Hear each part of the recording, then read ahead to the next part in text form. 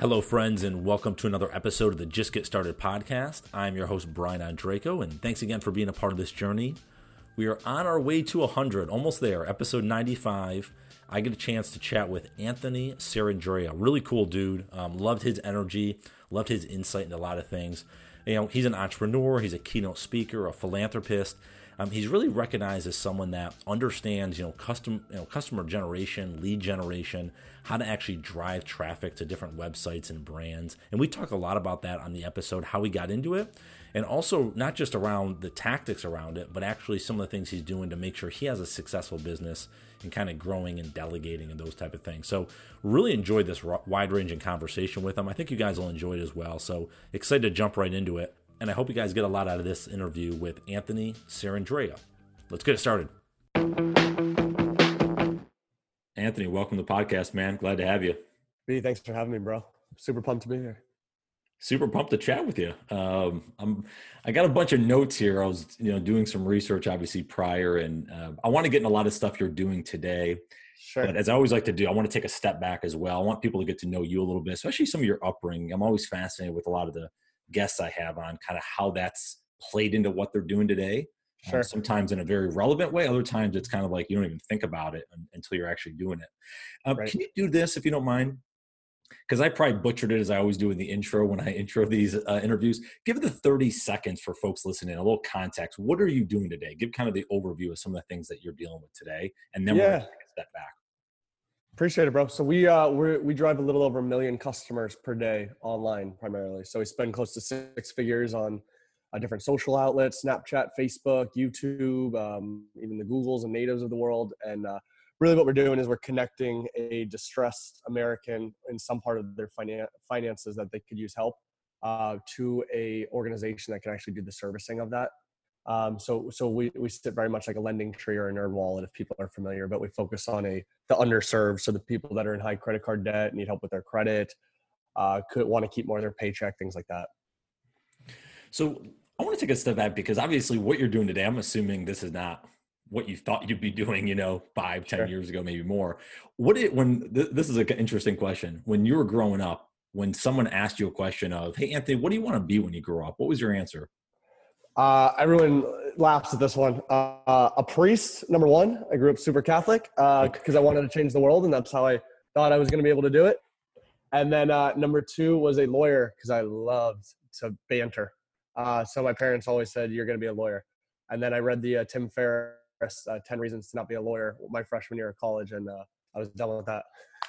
What was one of the things on the list? Why not to be? You remember? It was just it broke it down like hourly, like what you're actually making, and then you got this facade with on TV and things like that. Like you're gonna be like the badass in the courtroom doing this. Where really like 90% of your time is like reading books and like reading like legal jargon and shit like that. And I was like, I don't want to do that. I'm halfway fucking illiterate. I don't want to do that all day long. So anyway. Yeah, that's what I want to do when I grow up. You and I are similar. That's what I wanted to actually, one of the couple things, but one of them was to be a lawyer. And mine's pretty funny. It was because I used to watch Matlock. You remember Matlock? I don't know if you with Andy Griffith.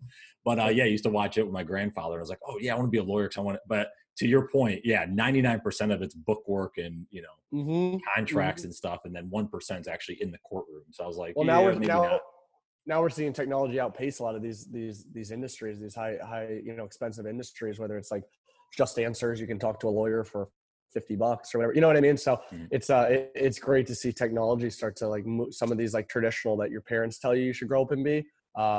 It's great seeing technology start to really disrupt some of these spaces. Yeah. And I want to ask you quickly, because you mentioned when we had chatted before, your dad was NYPD, right? Yeah. I'm curious, and I wanted to bring that up again because how did that's obviously that career, right? There's a lot of things that could happen in that career. It's obviously he's putting his life on the line every day. How did that impact you? Kind of having him go to work and do that. I'm curious if that impacted you at all in terms of what you're doing today, whether professionally, but also maybe some of the personal things as well. Yeah, I think part of the serving the community kind of feel around that is there. I think some of the other things that really stuck with it is kind of the family or the team orientation there. So my team, I very much feel like a unit, even though we're not necessarily putting our lives on the line. I think everybody internally feels like, whether it's emotionally, spiritually, work-wise, is really picking each other up as if we are. There's a great book called Extreme Ownership by Jockum Willick or something. I'm going to mispronounce his name, but it's just this idea that like at war or in service, there's no one to blame but yourself. So if you're on the line and you die, I can't be like, oh, it's your fault, you jumped out there. I have to take extreme ownership and be like, I should have trained Brian better, or I should have been there and talked to him, communicated better, things like that. So that extreme ownership that a lot of people take in war, applying that to business and to the team is something that, when I reflect back, I look at and a lot of those upbringings of like focus on those around you and team and extreme ownership that I'm sure learned a lot from him, his service being as a cop, really have applied a lot to our internal team today and how we communicate with each other and support. Wow. And when did entrepreneurship become like a thing for you? Because I think you talked about, kind of some of the stuff you did at ASU in terms of entrepreneurship, community help there. Like, when did that say, hey, I don't want to be a priest anymore, I actually want to go this other path? Was that in high school? Was that in college? When did that start? Yeah, it's funny. It's kind of cliche. Like I grew up, I just wanted to help people. And I really did. When I was a kid, I was like, it's going to be, being a priest. I'm going to be able to feed the homeless. I'm going to be able to pray for people in their times of need and things like that. And then I learned about this little thing called the internet, and I realized I didn't have to geographically or time bound be limited to the impact I can make. So again, a little cliche, but I was hooked with the idea that I could impact someone in North Carolina or in New York while I'm sleeping. And it was like that idea just like for some reason just like caught on my head. And it wasn't even necessarily entrepreneurship that took off right then. It was this idea of infinite scalability that the internet allows you to do with your voice or with your business or with your product or your service or things like that. And then I think that slowly just molded into, okay, well, what kind of product, what kind of industries can we work in or do that allow and make that impact? And I think a lot of times that's how entrepreneurship is born. Is I think or at least the right ones. It's like, where is, AKA everything I just said is, where's your passion lie? Where's your passion? And I think a lot of entrepreneurs realize that the best way to carry out their passion is through entrepreneurship. It's through growing a business. It's serving a market that you see that there's a gap in today. And I think by definition that's entrepreneurship. But I never grew up. I still don't even like I remember my friend told me one time, he goes, oh, you're not gonna work for anyone. You're gonna be an entrepreneur. And I was like, I remember being like, thanks, but I didn't really believe it. I didn't really get it because I was so like, they say, feed the medicine to a dog with peanut butter. I was just following my passion, which was I just wanted to help people. I knew I could do it via the internet. And then I started realizing I wanted to help people with their finances. And then I said, oh, there's a gap in what's happening today for the underserved. And then through that kind of natural river run, there lies me being defined as an entrepreneur. Yeah. And that's where, you and I, when we talked before, there's some similarities. I was kind of the same way, especially growing up. You kind of have that feel like, almost like you're a little different, where you're like, yeah, I want to help people, but like in a different way. I don't know. It's hard to pinpoint. I'm curious, maybe if you can put some kind of voice or text around it, if you will, like when you thought about like impacting the world in a different way, did you feel like you were like, why am I thinking like this? Like, is this different than everyone around me, the kind of way they're going about their day? Did you think about that at all? Was that even something that crossed your mind, or was this just full throttle kind of Charlie's Angels 2? You're going after it like, yeah, I'm going to impact the world. I'm going to make a change. And this is the right decision. No, I think you're absolutely right. I think you do kind of feel like there's something ticking inside of you, for better or worse. And, a lot of people don't necessarily talk about the negatives of it. Like, my brain doesn't shut off at night. I weigh, the 30 plus employees we have. I weigh them all day, every day.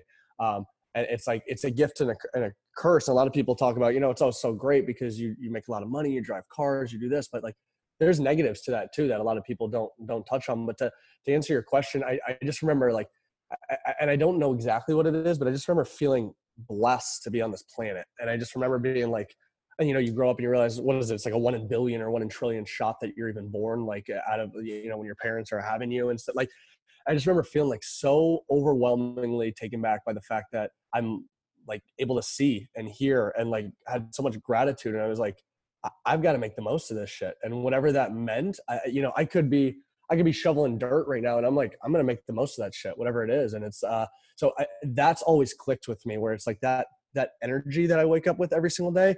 I don't drink coffee. I've never done a drug. I don't do like, I just have this pure energy. And I think it all comes from this gratitude of just being thankful to be there. And I think that's where it started. And then that's where I felt, I'd say that different feel and that drive was, I just have this fire and drive in me since like the age of 10 was just to like do something different and to help people and to get out there. And yeah, I remember it from a young age. You're right. It's not something that all of a sudden, you know, I tricked myself into doing. It's something that as I was younger, I knew I just had a different drive to do something on this planet. Do you have any demons? Do you feel like you're not worthy enough sometimes? All the time, dude. It's fucked up actually, because I think, I don't want to speak for everyone, at least for me, I want to hit a bar and then all of a sudden that, you know, you raise the bar and you raise the bar and you raise the bar and it's like the race never ends. And yeah, you feel I definitely feel like I you know, should I be, I feel like it's what's it called? Imposter syndrome. Sometimes you feel like, you know, like, why is this happening right now? What's happening to me? Am I really doing everything I could? Am I a good person? Am I a bad person? Am I, you know, so hell yeah, bro. I have demons in what I'm doing. And it's so easy today, especially as social media or things like that, for someone, a hater or someone to hate on you or someone to push back on you. And it's easy to be like, question yourself, like, am I doing the right thing today? Am I really giving? Like, I'm helping people, making a lot of money. Should I just be donating all of that? Should I be, you know what I mean? It's kind of this, like, this inherent, like, am I practicing what I'm preaching? Am I doing what's best for the so yeah, hell yeah, I have demons that it feels that kind of imposter syndrome sometimes. Yeah, for sure. Well, yeah, because you know what's interesting is like you have that double-edged sword of, hey, I want to be successful. I want to do that. I want to help people, but in the same time, you're trying to provide a living for you, family, etc. Right? Right. So you're making money. So then it comes off of like, okay, is it too self-serving? You know, I think some people have Right. those again, the folks that aren't in the arena, if you will.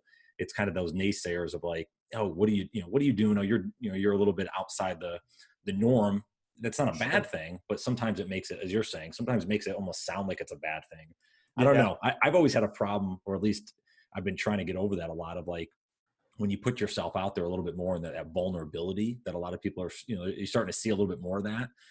In comes unfortunately, some of the negative comments as well. So I'm curious how you've dealt with that, or if that's been a big part of, or do you block it out completely?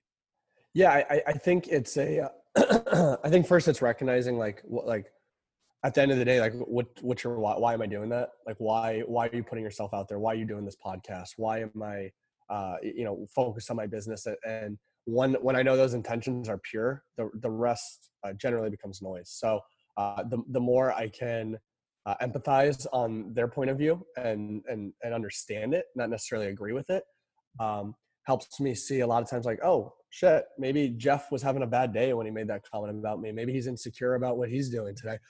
Maybe he's not following his passion fully. It's like, well, how can I help Jeff more? And I think that, like, that empathy of that flip side or that negative side or those demons ideally fuels you to do even more of what you're doing today. So yeah, that's really how I've dealt with it. I've understood I've tried to take a empathetic side, and that's not us feel sorry for, like, oh, poor Jeff over there, what a piece of shit. It's like genuinely what's going on in his life or her life that are making those comments, or that are feeling those ways. Or even for myself, like, if I'm feeling kind of like, am I doing enough? Like, why are you feeling that, Ant? Do you feel like you didn't work hard enough today?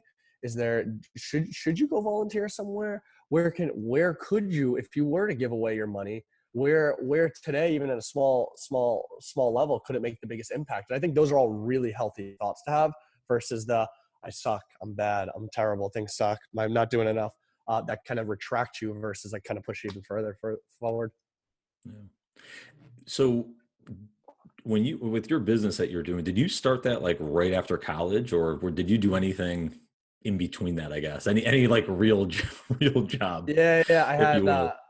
So I went. I went from working, like, I think I had like 7 jobs at once. I was like personally training, was running social media for some lady. I was like learning digital marketing. I was a Coca-Cola rep on campus. Like, I just had like I had this idea that if I could cross off what I didn't want to do, that was just as much of a win as, and I talk about this a lot in my podcast, just as much of a win as circling. Like, I think a lot of people get kind of like, analysis by paralysis. They're like, what should I do? And they're like, I don't know. I don't know. I don't know. And like, for me, it was like, well, let me go be a dumpster boy. And it's like, if I love some aspects of it, great. If I hate some aspects of it, that's even better. Cause now I know, okay, I don't like driving a car for work. I don't like driving this or whatever it was. So I just started Xing shit down, and you know, that led me to sales. And I, you know, went to door and was selling solar hot water systems, and then eventually B2B, selling internet marketing services. And then from there, actually learning the internet, learning stuff, opening up my own agency, and then consulting, and then moving to what we do today. But yeah, I guess short answer, not really. Like, I remember I had like 26 jobs between like fucking 18 and like 21. I want to say I was just like, I would work somewhere for like 3 weeks or a month, and I'd be like, it's not because I didn't. It's because I was literally trying to cross shit out. I was like, I don't like this. I don't like this. I like very fail fast, like very rapidly. Like, what don't I like? And start circling, you know, or starting Xing those out. And then eventually you run out of shit to X out, and you're like, oh, I guess I have to do this, you know? And I guess the last point of that too, because a lot of this is like, you know, your theme is like, you know, jump starting or get off the ground, was like, you know, when you're hitting those X's and circling the wins, you know, where can you find kind of traction early on, and can you focus on not necessarily the vehicle that's getting you there? Like, I always joke, I hate being in front of a computer, but I love being able to help people. So it's like, for me, I swallowed I took the negatives with it, but realized, like, for me, sitting in front of a computer 10 hours a day was my vehicle to get to what I actually love. So a lot of times, like, that will stop people. Like, they will say, I don't like being in front of a computer, so I'm not going to do that. I don't like being outside. I don't like running. I don't like talking to people. I don't like, I get that. I didn't like being in front of a computer. I now love it because I'm so focused on like realizing that, okay, that's just the vehicle, but it's getting me to my destination of where I actually want to go. So anyway. That's a great point. Yeah, that's a great point with the vehicle.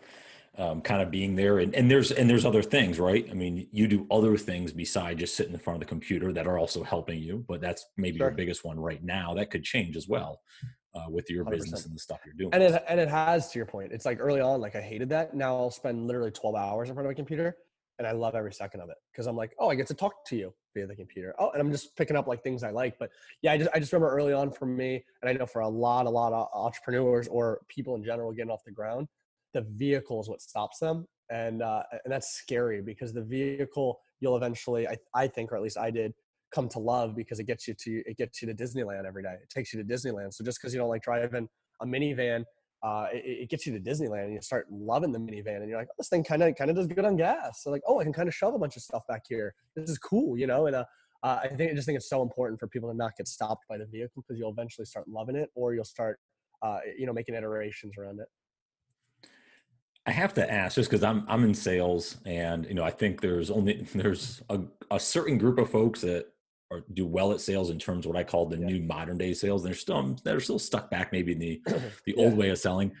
How the heck did the door-to-door sales work for you? How did you like that? Dude, you grow up really fast. You have, I mean, it's literally, it's funny now, because it's everything I apply on the internet. You have like 2-3 seconds to grab someone's like trust and attention. You're like, how the hell do you do that when you're a nuisance? Like, you're an ad. You're an ad. You're getting in front of them when they want to watch a YouTube channel.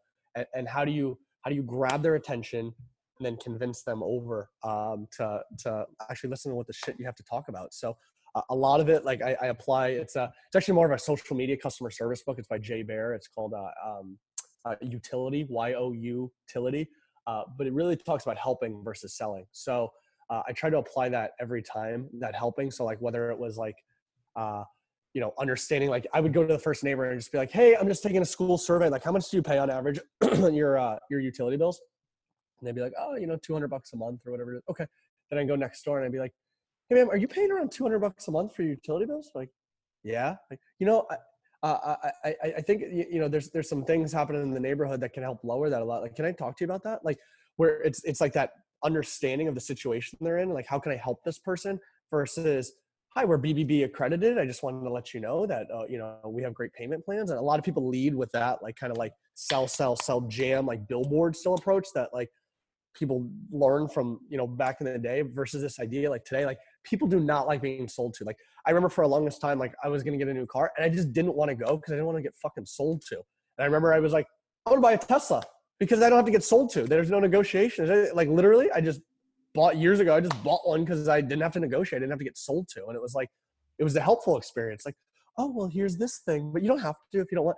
And I'm learning, like, me as a consumer, and I think a lot of consumers learn that the more that someone takes that helpful approach versus that, you know, you feel like you're being sold, they're that much more influential to the actual decision you're making. Yeah. And you mentioned the word you mentioned earlier, I think is applicable here, is empathy. Yeah. Right? Is you understand their situation, you understand where they're coming from, and you take that approach to helping them versus, as you're saying, yeah, just, hey, we're the number one, blah, blah, blah. And it's like, no one cares, really. Sure. So well, to your empathy point, you know, the world just beats you down when you watch the fucking news, or, you know, there's so much negativity that even just like, it's funny. I found like, I would knock on like people would knock on 300 doors. I would knock on like 10, because like I would come in, I'd eat dinner with them, I'd hang out with them, like I'd understand their family. Like a lot of times people are just looking for that, like that friend or understanding of the situation you're in, you know? And it's like a lot of times if someone's like, you know, someone's looking for advice with your, you know, with your relationship or something like that, the guy who comes out and goes, well, you need to do this, Brian, you need to fix this, you need this, you don't listen to it, you don't have any. But when I sit there and I'm like, dude, yeah, that must really fucking suck to be there. Like, shit, oh man, I hear you, man. Like, oh, you know, and like all of a sudden you're like, this guy feels me and gets me. Now all of a sudden when I inject my opinion or I inject my experience share into it, you're a lot more open to it. And you're going to take it a lot more. And you're going to, you know, you're going to digest it a lot more. So yeah, you're absolutely right. That empathy, people are just yearning for in general, and to leverage that as a sales vehicle, that ideally you're doing it. It's a great power, right? You can use it for good or bad. Ideally you're leveraging it for, you know, products and services and businesses that actually help people. Because it is powerful when you bring that empathy to people, when you bring that understanding and that helpfulness, you can influence a lot of the world to do what you want. And again, it's really in your power, is that for good or for bad? And, you know, I hope people choose good for that. Well, I want to get into talk about your business a little bit. One thing I did want, and fact check me on this, but I was listening to a keynote you did, and you're talking about when you were younger, kind of helping grow a company. It was this rapid growth for, I think it was 18 months or something, but it just was like a complete disaster, if you will, because obviously sometimes rapid growth doesn't equal success. I'm curious, because I think a lot of folks, especially maybe listening to this, that are involved with companies like that, or maybe you're thinking of start one, the pros and cons, I guess, from that experience, because I think that could be really helpful to get your kind of first-hand experience. So you're asking pros and cons to a rapidly growing company. Exactly. Okay. Or why you would or wouldn't do that. What are things to look out for, right? Sure. Yeah, great question. So I'm just going to go in no order here, just off the cusp. You wear a lot of hats, and there's good and bad on that. There's good because you're the accountant and also the HR guy and also the marketing director and also this. So you really get a breadth of experience. The challenge with that is the depth isn't necessarily there. So what's next for you, or where you end up going, you know, you're kind of at a disadvantage as the company gets more ideally solidified, and they start hiring a CFO and then a CMO and then this, and it's like the scare is that you get left in the dust because you've got a breadth but you don't have depth in one area. The positive to that again too is the breadth allows you to kind of like look up on the perching ledge and say like, that's what I want to do, and be able to dive into it. Some of the other positives and negatives are, I think a lot of times in a lot of companies you see the team kind of weed themselves out a lot of times, especially with that faster growth and movement, is a lot of times people aren't built for that, most people, and rightfully or wrongfully so. It's very easy to ignore your other parts of life. Like I know we're on a business podcast, but there's so many other things in your life, whether it's rest, working out, enjoyment, fucking video, whatever it is you enjoy, that bring to this life. Like business is, you're not just defined by your business, and especially in a rapidly growing company, it's very easy for the beast to consume you. And I think being aware of that is super important, because there'd be days where I'd find myself like, I'd be grumpy. I'm never grumpy. I'm in such a good mood all the time. And I was like, oh dude, you haven't fucking slept in like 3-4 days. You're sleeping like 3 hours a night. And it's like, oh, I got it. I need to focus on that. Or I haven't been working out as much, or a relationship starts going a wayside, whether it's a brother, friend, girlfriend, whatever it is. And it's like, as I've you know, gotten the reps in with that stuff, I've gotten a little bit more mindful. But it's very important, I think, especially in a rapidly growing company, to make sure you're not allowing the beast to consume you, which I think is very easy for a lot of entrepreneurs and a lot of people in those types of organizations. Even if you're not, the guy running the show, it's very easy for the beast to consume you. And knowing that just because it's moving fast doesn't mean you need to go 100 miles an hour into a brick wall. It's okay to go 60 miles an hour in the right direction.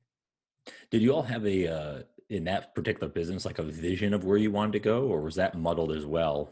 No, it's funny too. And again, this isn't everybody, but for my story and our story, like we're like consistently like repeat, like people like laugh at me because I'll come in like a Monday morning meeting and I'll be like, guys, this week we're going to fucking we're turning everything blue. And then by like Wednesday, I'm like, it's going to be green, and it's like, I think yes and no. I think the vision or the like for us today, like it's how do we, how can we help more people? How can we help people better? So that's still there. And then the rest are all kind of the trinkets around it. Like there it was, maybe not as much like philanthropic focused. It was more like, how do we acquire more users quickly online to the reoccurring subscription? So like the goal was still there for sure. And then now it was like, okay, the trinkets around that, how do we do that? But yeah, I think it's almost BS to say that things don't iterate quickly. Like even the vision of the company, like even if it's like one day it's helping, the distressed guy, the next day it might be helping, someone learn on the front end before they're distressed. So I'm not just an ambulance chaser trying to like fix people's financial problems. I'm educating them on the front end. So I think if it's the same vision over year 3, 5 years, like I think the guts are normally there, or at least for me, like the 80%, the 80-20 rule plays in, but there's this 20% like kind of slider that is like natural fluidity that I think is healthy in a business. Well, so let's chat a little about what you're doing today, obviously with your business. I want to first talk about kind of the, lack of a better phrase, tactical approach, but then I also want to get into some kind of employee engagement and culture and those type of things. Yeah. So and tell me, because I might miss the boat on a lot of this, but a lot of the stuff you're doing is around traffic, bringing traffic to websites, those type of things, right? I mean, that's kind of the all encompassing for what you're trying to do for a lot of these sites you have. Mm-hmm. So nailed it. First, help me out with why that? Why was that the mission or what you wanted to go toward? Did you see a gap in the market there? Did you see, what was the reason? Because that, obviously it seems like that's been a substantial win, right? With what you're doing. So why was that the choice you made back, a few years ago, if you will? Yeah, good question. I think first it's important to understand where it started from. So I genuinely wanted to help people lose weight. I thought I was going to be a personal trainer at one point. Like I wanted to, like I said, help people, wanted to help them lose weight. Then I said, okay, how can I help them be happier? And like, there's all these things. And for me, my truth was I realized a lot of it rolls up to your finances. So if a lot of it rolls up to, you don't have the money to eat well, you don't have the time because you're working 2 jobs to pay off your high medical bills or whatever it is. So you don't have time to spend time with family and create real relationships and things like that. So once I kind of realized, like I started peeling back the onion, I said, oh, I want to focus on someone, Americans' finances really, and help them. And then I learned how much money there is to be made in perpetuating poverty, meaning in giving out loans, lending money, giving credit cards to people at 18 when they're at Coachella to give them a free wristband to get into a party, open up an Amex card. And that bothered me. That really, and then I realized, my family, looking back, my dad, we didn't grow up poor by any means. We were middle class, but we lived paycheck to paycheck because he would spend it like this. He took out payday loans and all.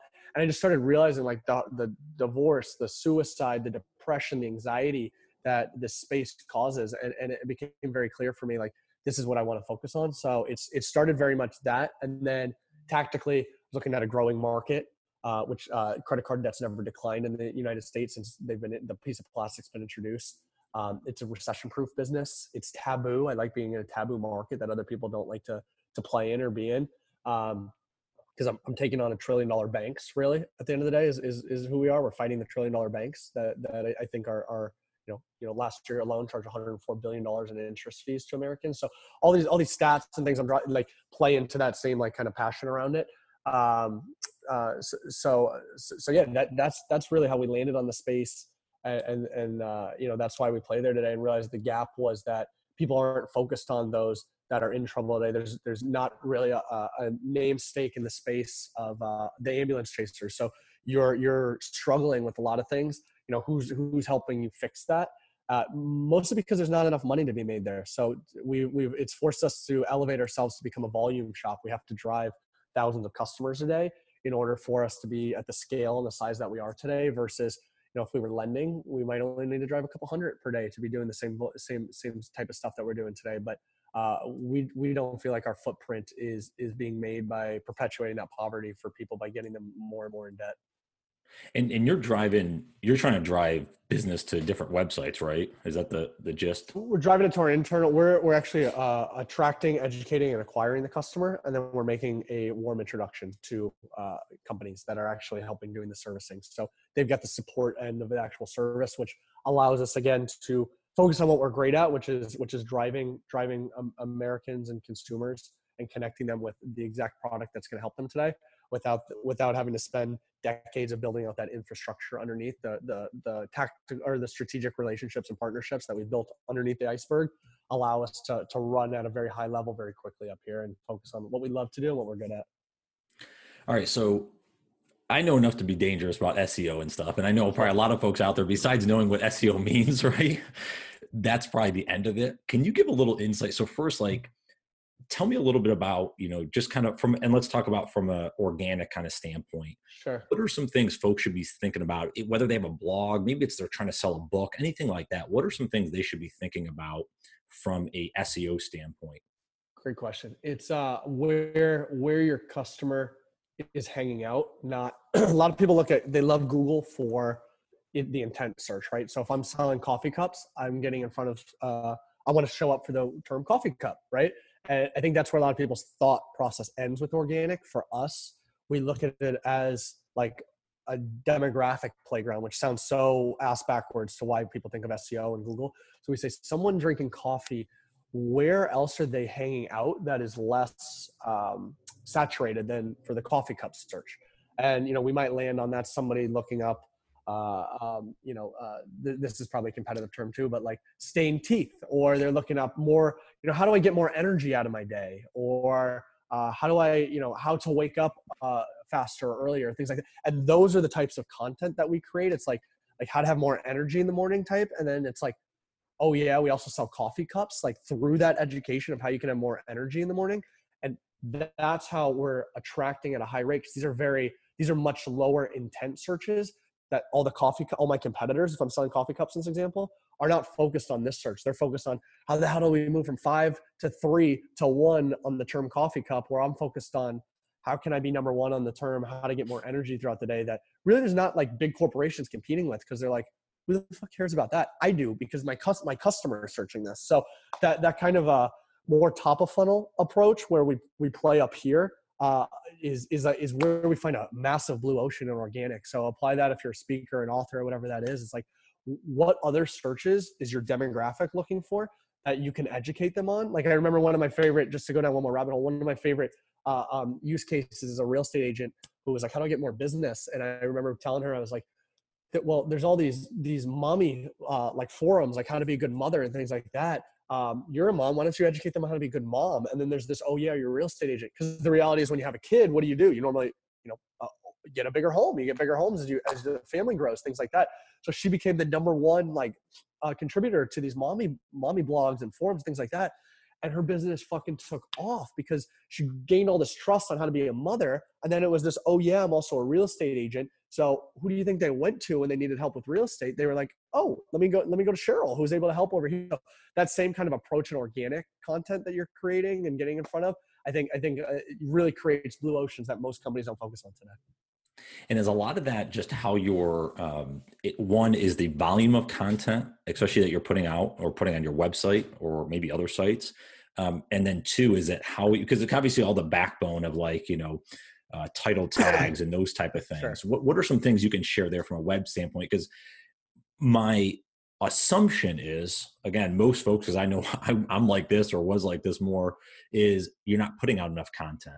and Sure. you're not putting the right search engine optimization Yeah. information in. Like I use, I think, Yoast SEO on my website, Mhm. basic stuff. Mhm.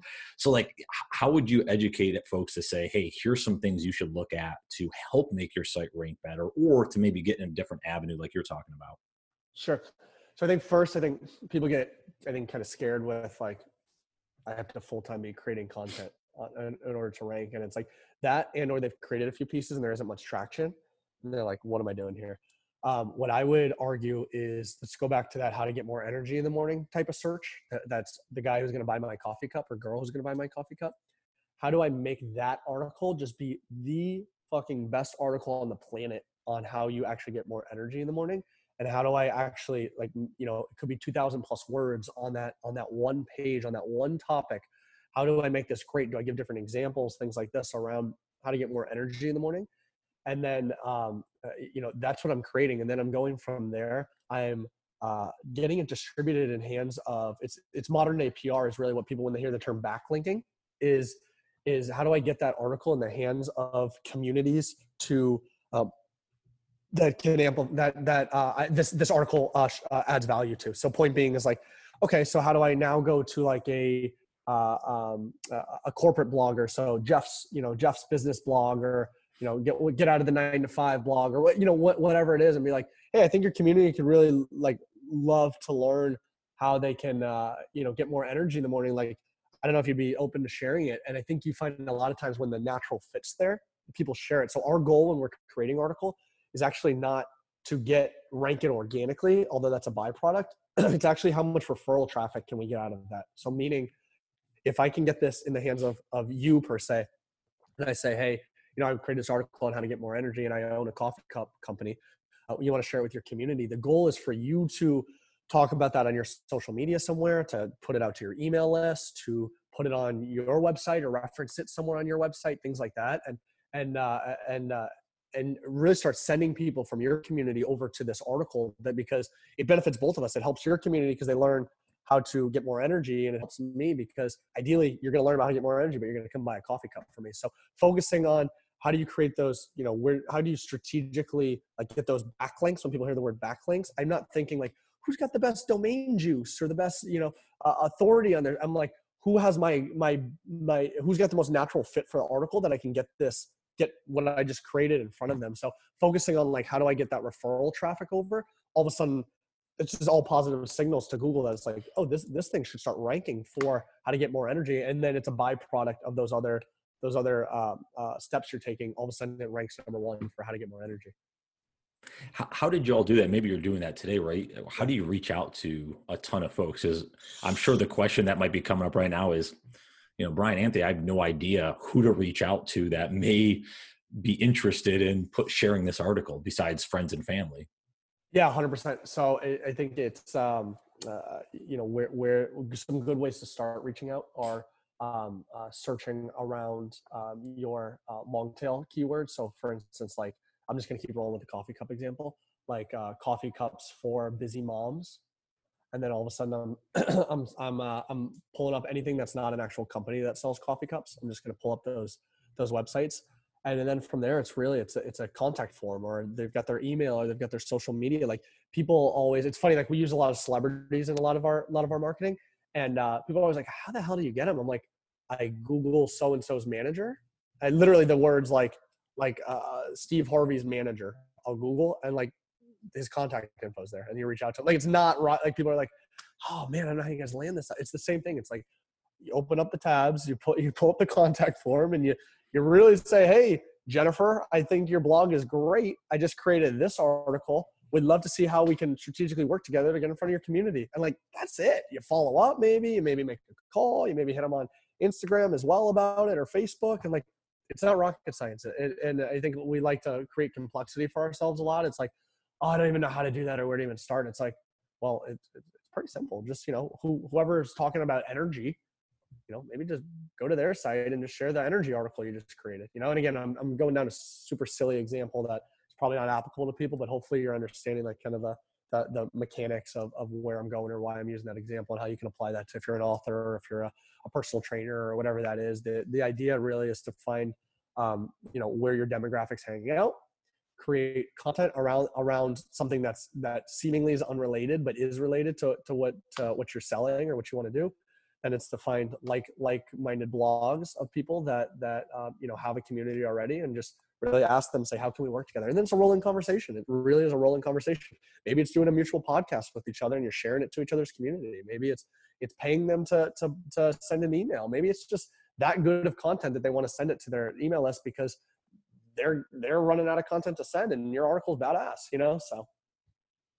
Well, I think that's a big point, because nowadays it's like, well, I just put out the article. It should get to millions of people. Why is it not? Yeah. I think there is some hard work that has to be done to actually get it out. And that's just how followings are built, if you will, It absolutely is. Well, it's funny. It's like the,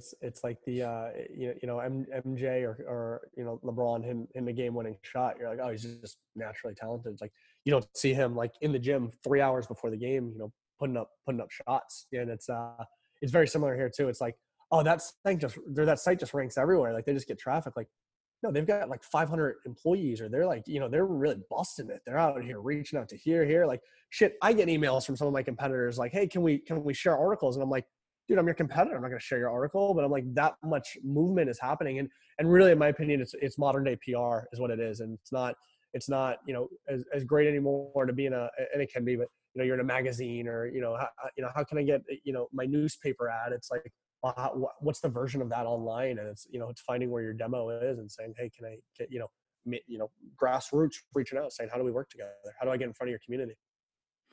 Now, that's really great. One last thing I want to ask around this, I want to get into some culture stuff. Web metrics.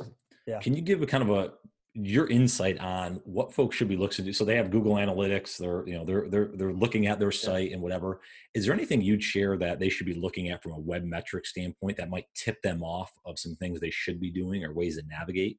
For sure. So there's a couple. One is, and it's not directly in analytics. There's a ton of tools, and they're like so cheap, like $20 a month, like a Lucky Orange or a Hotjar or something like that. What it does is it's a screen recording software and it makes heat maps on where people are engaging with your site. So that probably for me has the most insight, because I'm seeing where people are trying to click on a button and it's not working, or I'm seeing that like, oh shit, most people are clicking on this FAQ versus these. Maybe I should update these. That type of stuff it's so incredibly beneficial. That's one. And then for metrics, if we're talking specifically organically, again, I focus on referral traffic. So it means I'm getting the article in the right hands of people. And then it automatically not automatically, but it starts ranking over time. But my focus isn't how do I get to be number one in Google. My focus is how do I get this great piece of content in other hands? And then Google's eventually catches up and is like, oh, we should put that in the hands of anyone searching for it. So referral traffic's big. That screen recording, that was probably the most simplest thing for people to focus on. Super cheap. You just drop a little code on your site and it just records what people's mouse, where they're going, or their thumb if it's on mobile, things like that. Oh, that's pretty fascinating. I'll have to check that out. Yeah. All right, let me kind of skate to the other side of from a business standpoint, and let's talk about internally. Sure. Did you start this by yourself, or did you have a few folks that you started this with? So I have a business partner that I started this business with. I started another business before this by myself as well too. Okay. And then from there we actually hired a lot of friends and family, believe it or not. And I know that's a big no-no in business, and it's had its challenges, especially as we're scaling, but especially early on, I think it was crucial because and I'm not saying everybody needs to go this route, but finding people who are loyal and believe in your vision is very important. Like I talk about, like I was talking to my buddy as a landscaping company. And I was like, dude, he's like, I can't retain people. I can't get this. I go, because they think they're cutting grass. Nobody's fucking excited by cutting grass. I go, what if the conversation was we give dads back their Saturday? I was like, what if that's the conversation? What if that's your mission? And when they walk in the office every day, it's got a rolling hour for how many dads got their Saturday, an hour back to spend time with their kids.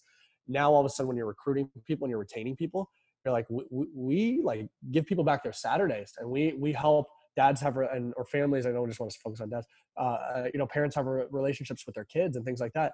So think about that, how exciting that is to come to work every day, not just cutting grass. So having that internal conversation around that vision is even more important than I would even argue your external customers, because it starts internally there, because you need people to get as jazzed up and excited around what you're doing, so that on Saturday night, they're like actually thinking like, well, how can we, do this a little bit better? And I'm not doing it to get free hours out of them or off the clock, but like I've got their mental mind share all day long because it's passionate for them. That's what's driving them. So for me, it was business partner, and then it was a lot of friends and family. But even now in other businesses, it's hiring those people that align with that vision and passion. Not even necessarily they have I think you can always learn the mechanics in anything you do. I could be an accountant tomorrow. I can learn how to be an accountant, I'm sure. But do I have a passion around the business? Is really the first question I ask when hiring anybody. And so you scaled, obviously you mentioned earlier about 30 employees right now. Yeah. Are those all locally in an office? Are those scattered around the country remote? We're all remote. So we don't have an office. We had one, nobody fucking used it. So we're all remote. We most of us are in Arizona. I'd say probably at least half the team, and then the other half are all remote. And it's really forced us in a good way to forcefully focus on that culture, because it's not like we can't the fallacy of like we see each other every day. Like if you and I showed up in the same building every day, it's like a lot of that stuff will happen naturally, like because we're just seeing each other every day.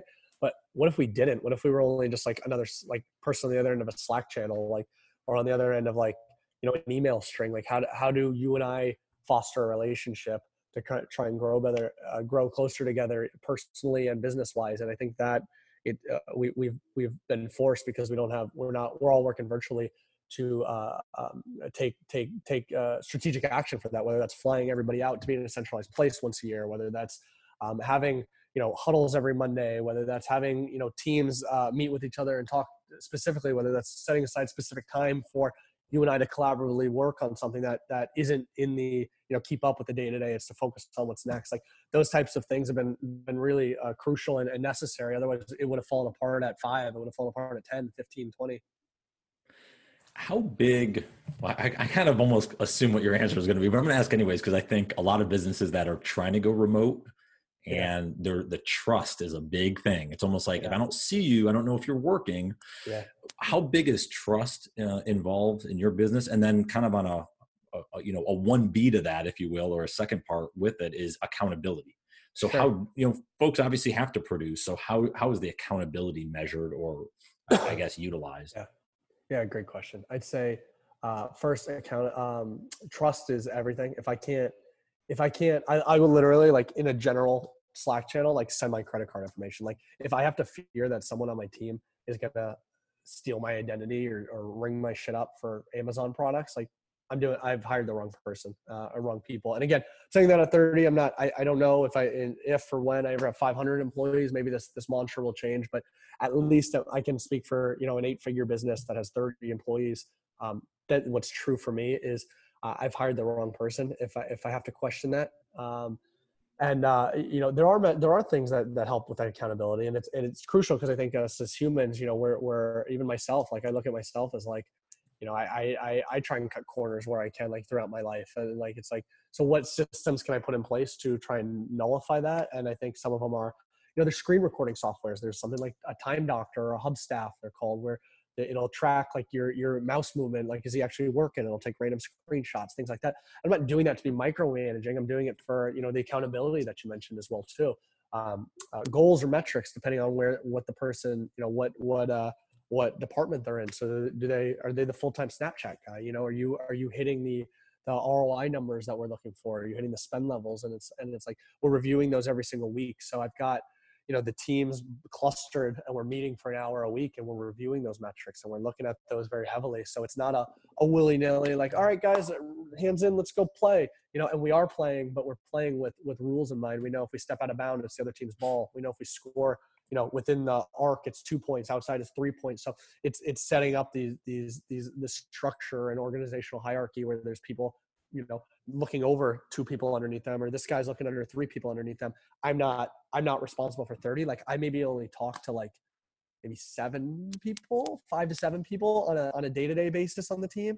And then the other ones, maybe once a month, some people bi-monthly. And a lot of it's because, this guy that I talk to is talking to these people below it. And, he's responsible for them, and he knows that as well too. So he's reporting back on their metrics as well. So short answer, it's if you can't trust the person you're hiring, it's the wrong person for sure. I feel like I'm like best friends with pretty much everyone on my team, even if I talk to them bi-monthly. Like, I genuinely know them. I genuinely care about their family, what they're doing, what their passions are, what they're excited by. I invest in them that are even outside of the business. So I'll be like, hey, I know you wanted to become a comedian. Like I bought you like comedy lessons. And it's like, does that actually have a dollar return to me?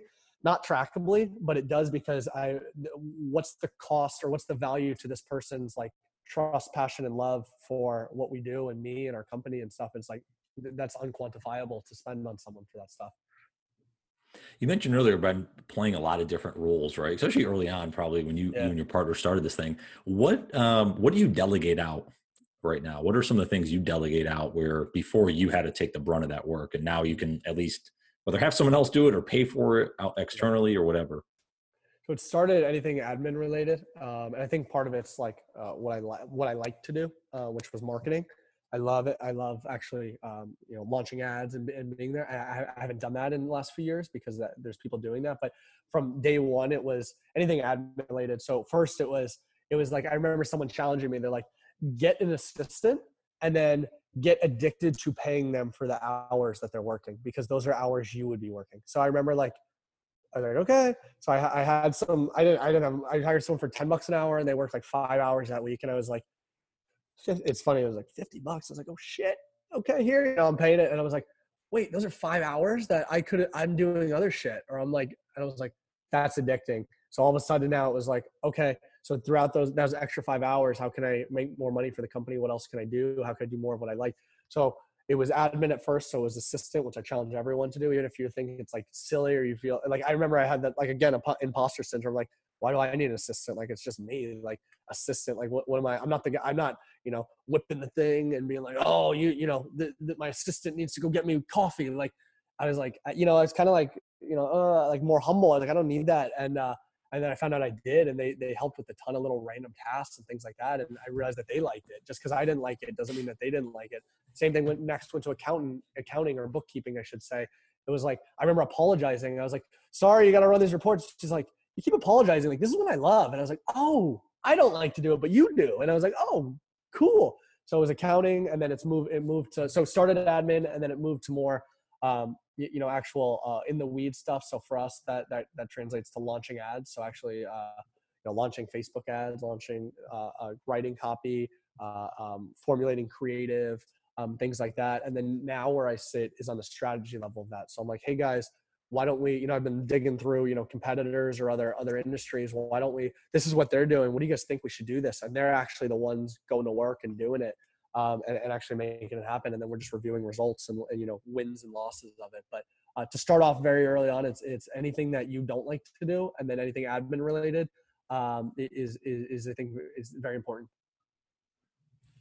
Yeah, I like that point there, especially with the getting addicted, I guess, to using the assistant. One thing I actually just did for the first time, and I was actually, it's so funny you mentioned that. It's like I was nervous to do it, but because I'm writing this children's book that I'll launch in a month or so in the late spring here, and I'm like, I want to get on podcast episodes, start doing some promotion for it, and I actually got a virtual assistant for the first time. Yeah. And I think it was like, I think I did like a max of 10 hours, but they were putting all these podcast potential interviews and start putting that together. I'm like, not that I wouldn't like doing that, but that's a lot of time that I have all these other things to worry about. Yeah. So it was worth the 60, $70, Yeah. So even folks that, I guess from someone doing a lot of side hustles, to mention to those folks listening, is like, you could use a virtual assistant, and you can actually go that route, even if you're not doing full time, like you are with your actual business, Oh, for sure, dude. I mean, I did. I remember when I was doing part-time stuff, I had one of the first things I was selling was like web design services, and I didn't know how to code anything, but like I would sell it. I was essentially a middleman. And then I had someone who was like a virtual person who was like doing the work, and I come report. And I remember like, I was like, oh shit, this is so tight. Like a side hustle. I'm getting known as the website guy, and then I'm taking it, I'm going here, and then I'm, here, and I'm paying you less and I'm charging you more. And I'm like, that was super, like I just did the math, like 30 employees at 8 hours a day. Like I work 240 hours a day. Like who else, people are like, you have 24 hours. No, you don't. You don't. You can have more than 24 hours in the day. I get 240 hours in the day plus from my team and everybody below me. Or I don't mean that in like an egotistical below me, but like working in the hierarchy structure of allowing us to roll up and allow me to do my job. It's like, there is a way to squeeze more than 24 hours out of the day. All right, I want to finish up on this is because you got a lot of energy, obviously, as we're talking today, and you mentioned that early on. How important, we've talked about this a few times, you want to be a fitness professional. Like, how important Sure. is health and wellness to your day-to-day approach? And what are some things that you Yeah. do to I guess, accelerate that? Yeah, it's for me, and again, doesn't mean it's everyone's truth. For me, it's extremely important. I know for me, it's like it keeps me centered and grounded, and it's funny. It's like I started, for those that don't don't look at their health as important. It's like your number one asset is your body. What is the point of being on this earth? It's really like to outlast everybody, and like you have to take care of your body to outlast and to live longer. And it's like it's funny, we're focused on our investment or this or this. Like this is your number one asset. Like point blank period. I don't think anyone can argue with that. This is your number one asset. And for you to not, if you want to look at yourself as a business or a machine or however you want to frame it in your head, like this is your number one asset. And it's investing in yourself. So that means eating right. That means getting enough sleep. That means having enough mental breaks from work. That means being able to work out. And again, I'm not saying it's intimidating for people to go from 0 to 100. I'm not saying you need to today start eating carrots and go pump 3 hours in the gym and then go meditate for 4 hours and then do yoga for 2 and then work will just naturally come. That's not what I'm saying, and it's not realistic. But whatever is realistic for you today, maybe it's just go and take a walk and just leaving your phone by yourself. Maybe it's just 30 minutes before bed. You don't actually hang on to your phone, or it's 30 minutes when you wake up. You don't actually go on it right away, or it's just maybe a one better decision throughout the day today. Maybe you get a salad versus the fried chicken, or whatever that is for you. Like that traction becomes addicting because you start over time noticing a difference. And I think that's the other thing is like getting back to the vehicle versus the reason behind it. It's like it's very easy, I think, for people to, I've been eating well for a month or I've been working out for a month and I haven't dropped a single pound. Like what the fuck? Well, you're doing it for the wrong reason. If you're doing it because it's right, and and the actions are going to lead to the results, all of a sudden you're going to wake up one day and you are going to have more energy, you are going to be more mentally clear, you are going to feel better. But looking for if you're doing it for the results focus, you're doing it for the wrong way. It's like I joke, it's like if I made $10 an hour doing exactly what I do today, I swear on my mother's grave I would still fucking be doing it. And because it has nothing to do with money. I'm not doing it for money. I'm not doing it so I can drive a nicer car. I'm literally doing it because I love what I'm doing today. So making yourself start loving what you're doing today, and whether that's being a little delusional, ignoring the vehicle. Like I don't love being in front of the computer 12 hours a day, but I do love the impact I get to make, and I get to help. And it's that self-talk that it keeps coming at me that allows me to kind of ignore the fact that I'm in front of a computer today, or even better, like tricking myself to enjoy being in front of the computer today. Cause I'm like, this is my baby. This allows me to get to where I'm going. You know what I mean? So those self-talk conversations, I know I kind of just rambled in a bunch of different directions here, but short answer, it's for me, it's everything. For those listening, it's what's a win for you today? What's a small win that you can feel good about? Because I think those wins start to compile and build on each other. And I think that's everything. It's what is it? Growth equals happiness, I think, is a Tony Robbins quote that I'd love to live by. Growth equals happiness. So as long as you're growing, you don't need to be at the destination or finish line, because you'll find once you're there, you're going to move the finish line anyway. So just focus on how do I grow a little bit more today, I think is really what's going to lead to long-term, sustainable happiness. Man, you and I are clicking on the same wavelength. I was just going to mention that same Tony Robbins thing. Yeah. Because he talks about progress, right? It doesn't have to be this massive jump, right? You don't have to get to the mountaintop tomorrow. It's a small incremental wins each and every day, and you start building some momentum on that. Hell yeah, and I think that's where it could really be helpful for folks. Well, it's fucked up because when you do get to the mountain, you're like, where's the next biggest one? So I think anyone, if you actually reflect on you hitting those mountaintops, you're like, why the hell would it ever be about getting on top, getting to the top of the mountain? It's about, just moving a little bit faster every day. Well, and I think too, and we're maybe going a little long-winded on this, but to that point there, like I'm using a visual now, but you just mentioned you kind of get to that one peak and you're like, oh my God, there's another mountain. But what I always look at is looking back, right? Is looking back down and like, well, Jesse Itzler has a great quote. He's like, I didn't come this far to only come this far. And it's like, you've already put in the work and you've gotten, a good amount. So why stop now? Why not just keep going and keep kind of, again, even if it's incremental, keep moving in that direction. And I think you're talking about from a fitness and health standpoint, you have to start putting those, breadcrumbs out in front of you. But at the same time, if you stop, you'll go back to your old way. And some folks have, unfortunately go through that struggle of up and down. Sure. So if you keep moving forward, I think that gives you an opportunity to really look back and say, man, I've come a long way. What could it look like if I keep going another month, 6 months, year? I agree, And that should hopefully give people more motivation, I think so too. So cool, man. All right. Where can everyone find you online? I'm pretty active on Instagram. So it's just my first and last name, Anthony S and Sam, ARAND as in dad, REA. And then just Google search my name, reach out with any questions or anything like that. Happy to respond and help when I can. But yeah, man, that's the easiest way to find me for sure. Cool. All right. I always like to end on this. I listen to a ton of podcasts. I always scribble down different notes and all this jazz. Because I love learning. If obviously you've had a lot of great insights on here already, but what's something where maybe it's a quote you live by, maybe it's something, some advice you've gotten from a mentor, something that really empowers you every day that you would share with the community, maybe can help them kind of just get started in their own journey.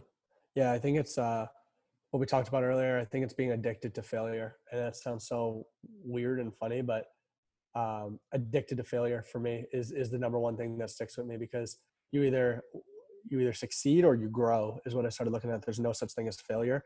And the more today I can fall on my face, the more tomorrow I'm going to be able to stand on my feet better. So it's like if I'm not failing enough throughout the day, I'm fucking up somewhere. If I'm not misspending $10,000 today, if I'm not hiring the wrong person, if I'm not getting fired by a partner, like if something's not going wrong, I'm being too conservative and I'm not moving as quickly as I could.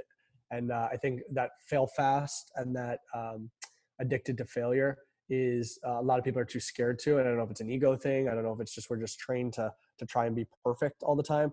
But I think the perfection comes from the imperfection. It's like, what is it?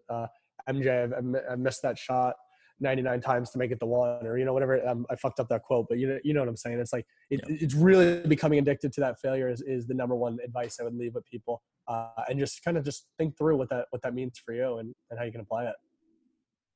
Anthony, this has been a pleasure, man. Enjoy the conversation. Thanks so much for joining and sharing. Likewise, brother. Thanks for having me. Well, I hope you all enjoyed that interview with Anthony, and excited for you guys to check him out more, kind of check some of his videos online. There's some great stuff there. One thing I did want to parse into a little bit deeper, I like to do a little wrap up from now and then. And one of the big things, so there's a lot we can talk about, but one of the big things that we discussed in this episode that I thought was relevant to bring up a little deeper is around imposter syndrome. He mentioned, feeling like you're not doing enough, not making a difference enough. And I know I go through that a ton. It's actually why it took me like 2 years to start this podcast initially.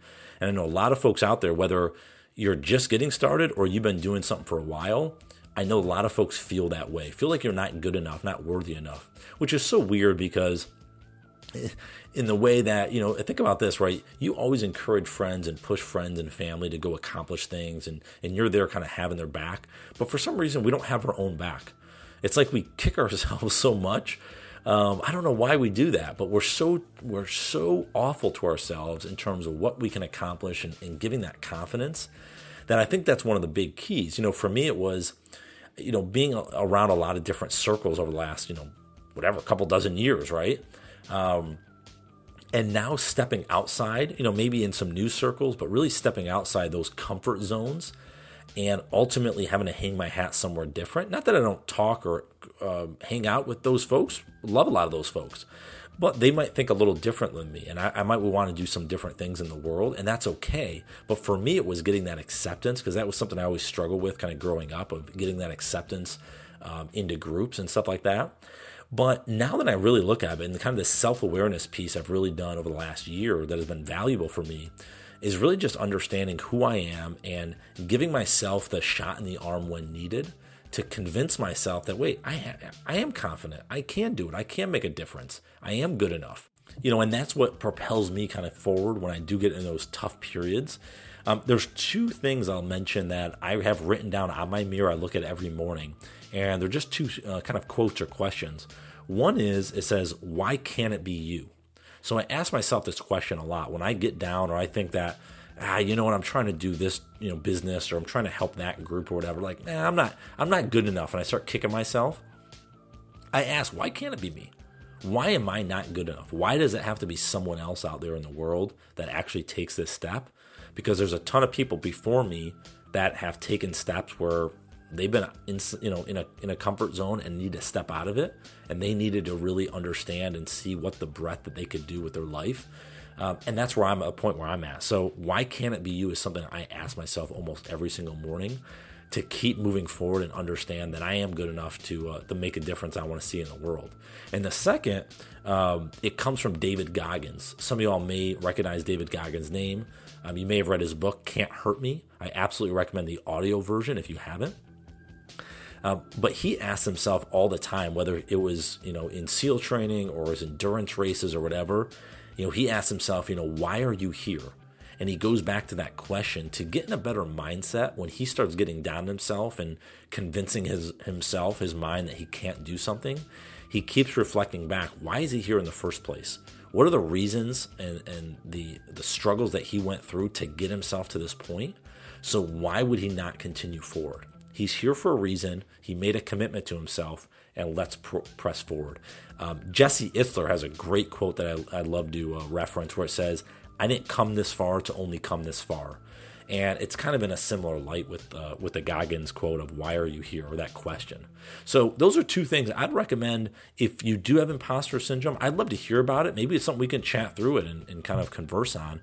Head over to my website, select a 15-minute call in my contact form, and we'll set up a time. But I'm just always curious to hear, who's going through those same struggles. How do you get through it? What are ways that you overcome it? So hopefully these two questions that I ask myself will be helpful for you guys as well. But look forward to the chance to connect with you all further. I hope you guys have a great day, a phenomenal week, and we'll talk to you soon. Take care.